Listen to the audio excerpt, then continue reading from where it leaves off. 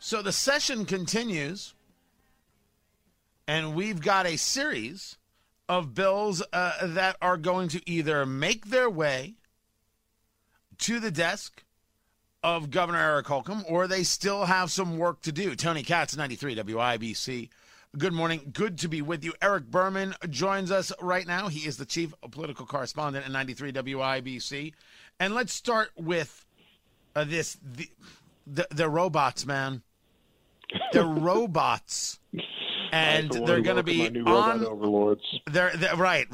Are you prepared to have them work for you or work for them? They want to have these delivery robots all around. The state. What is the latest? What's happening here? That's on the way to the governor, and it would be extremely surprising if he didn't sign it. So this is something that potentially you can look for. It doesn't mean that they're going to go into every city, but Purdue already has this. They have a robot program called Starship. FedEx and Amazon, among others, have their own robot programs. They're looking forward to being able to get into the state. I would think certainly in maybe not even so much Indy, but in the suburbs, in Carmel, in Noblesville, in Danville, out where it's not as crowded as Indy, but there's a lot of population density. That's the kind of place these things have been deployed. And basically what you're talking about is Wall-E on wheels. You've got something about the size of a cooler that rolls around and either brings you your pizza or brings you your medication. AutoZone has a contract with one of these groups. They deliver auto parts that way. They're coming. Now, let's take us part two of this conversation, right? We're going to have robots. We've already seen how the scooters get treated in downtown Indianapolis and left all over the place. Isn't there a worry? I don't have no problem with the advances of tech. Isn't there a worry that these things are going to get dropped into the canal or going to get abused in some way? How do you stop that from happening?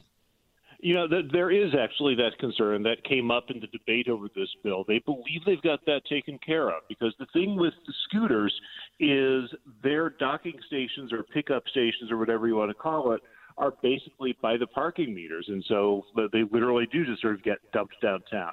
Doesn't work that way with the robots. What happens with the robots is those companies strike contracts. Gas stations apparently are popular for this, but they find a business and say, hey, when they're not in use, can the fleet be garaged at your place? And so the gas station gets some extra money, and the robots are not on the street. They're off someplace out of people's way.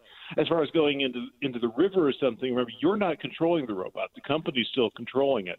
So they punch in the GPS coordinates and say, hey, take a pizza and a scotch to Tony's house. They roll on their way to your house at 10 miles an hour, and then they go on to their next thing. It's not something that you've got the joystick. It's ribs and bourbon, but I'll take it. Eric Berman, chief political correspondent here at 93 WIBC, joins us right now.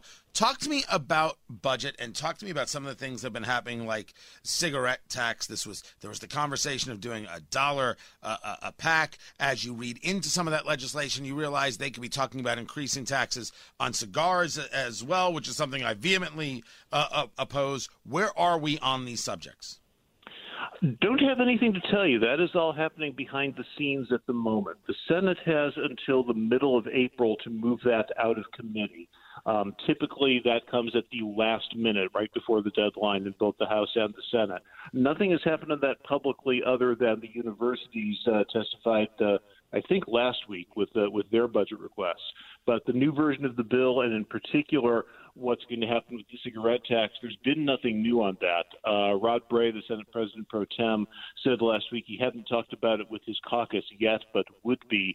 Because again, the question there, and what Senator Bray has said in the past, is the 50-cent tax increase that the House passed probably is exactly the wrong number. It's too high for those who don't want a tax increase at all. It's too low for the people who think this will dissuade people from smoking. So basically that's most likely either going to go up or go down. But specifically what happens and what happens to cigars, if anything, and whether they have the votes to pass it, all of that we're still waiting to see what they come up with.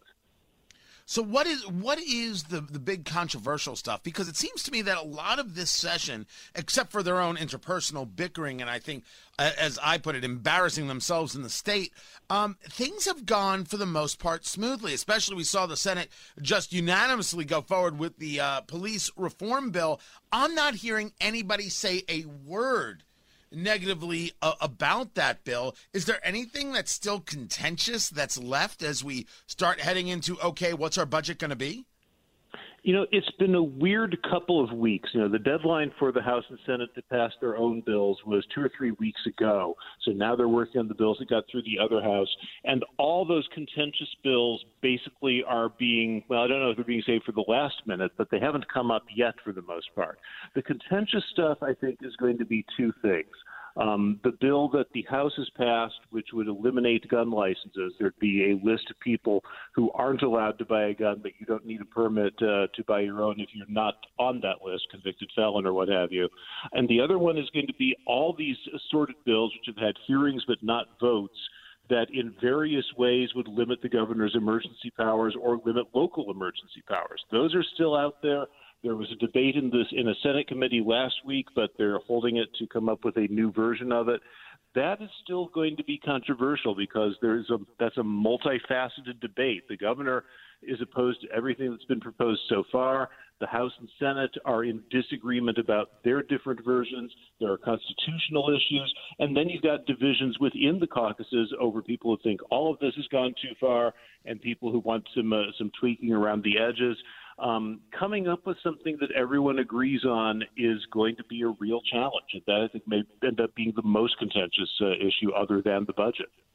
Who do you have winning the NCAA championship? Who's in your Final Four? Who's your pick? I've got Kansas, Purdue. I've got Kansas winning it all, and I'm trying to remember who I had on the other side of the bracket. I think Purdue's going to take that home cooking and go all the way to the Final Four. Well, I think that's beautiful. You're wrong, but I think that's beautiful. That's the way. Got the dream, boy. It goes with the territory. Or yes, right. I have IU winning it all. Good luck with that. Right. That's listen. If you're gonna go, full on Indiana, go all the way. Why not? Just live with your dreams, man. That's who I am. That's Eric Berman, chief political correspondent here at 93 WIBC.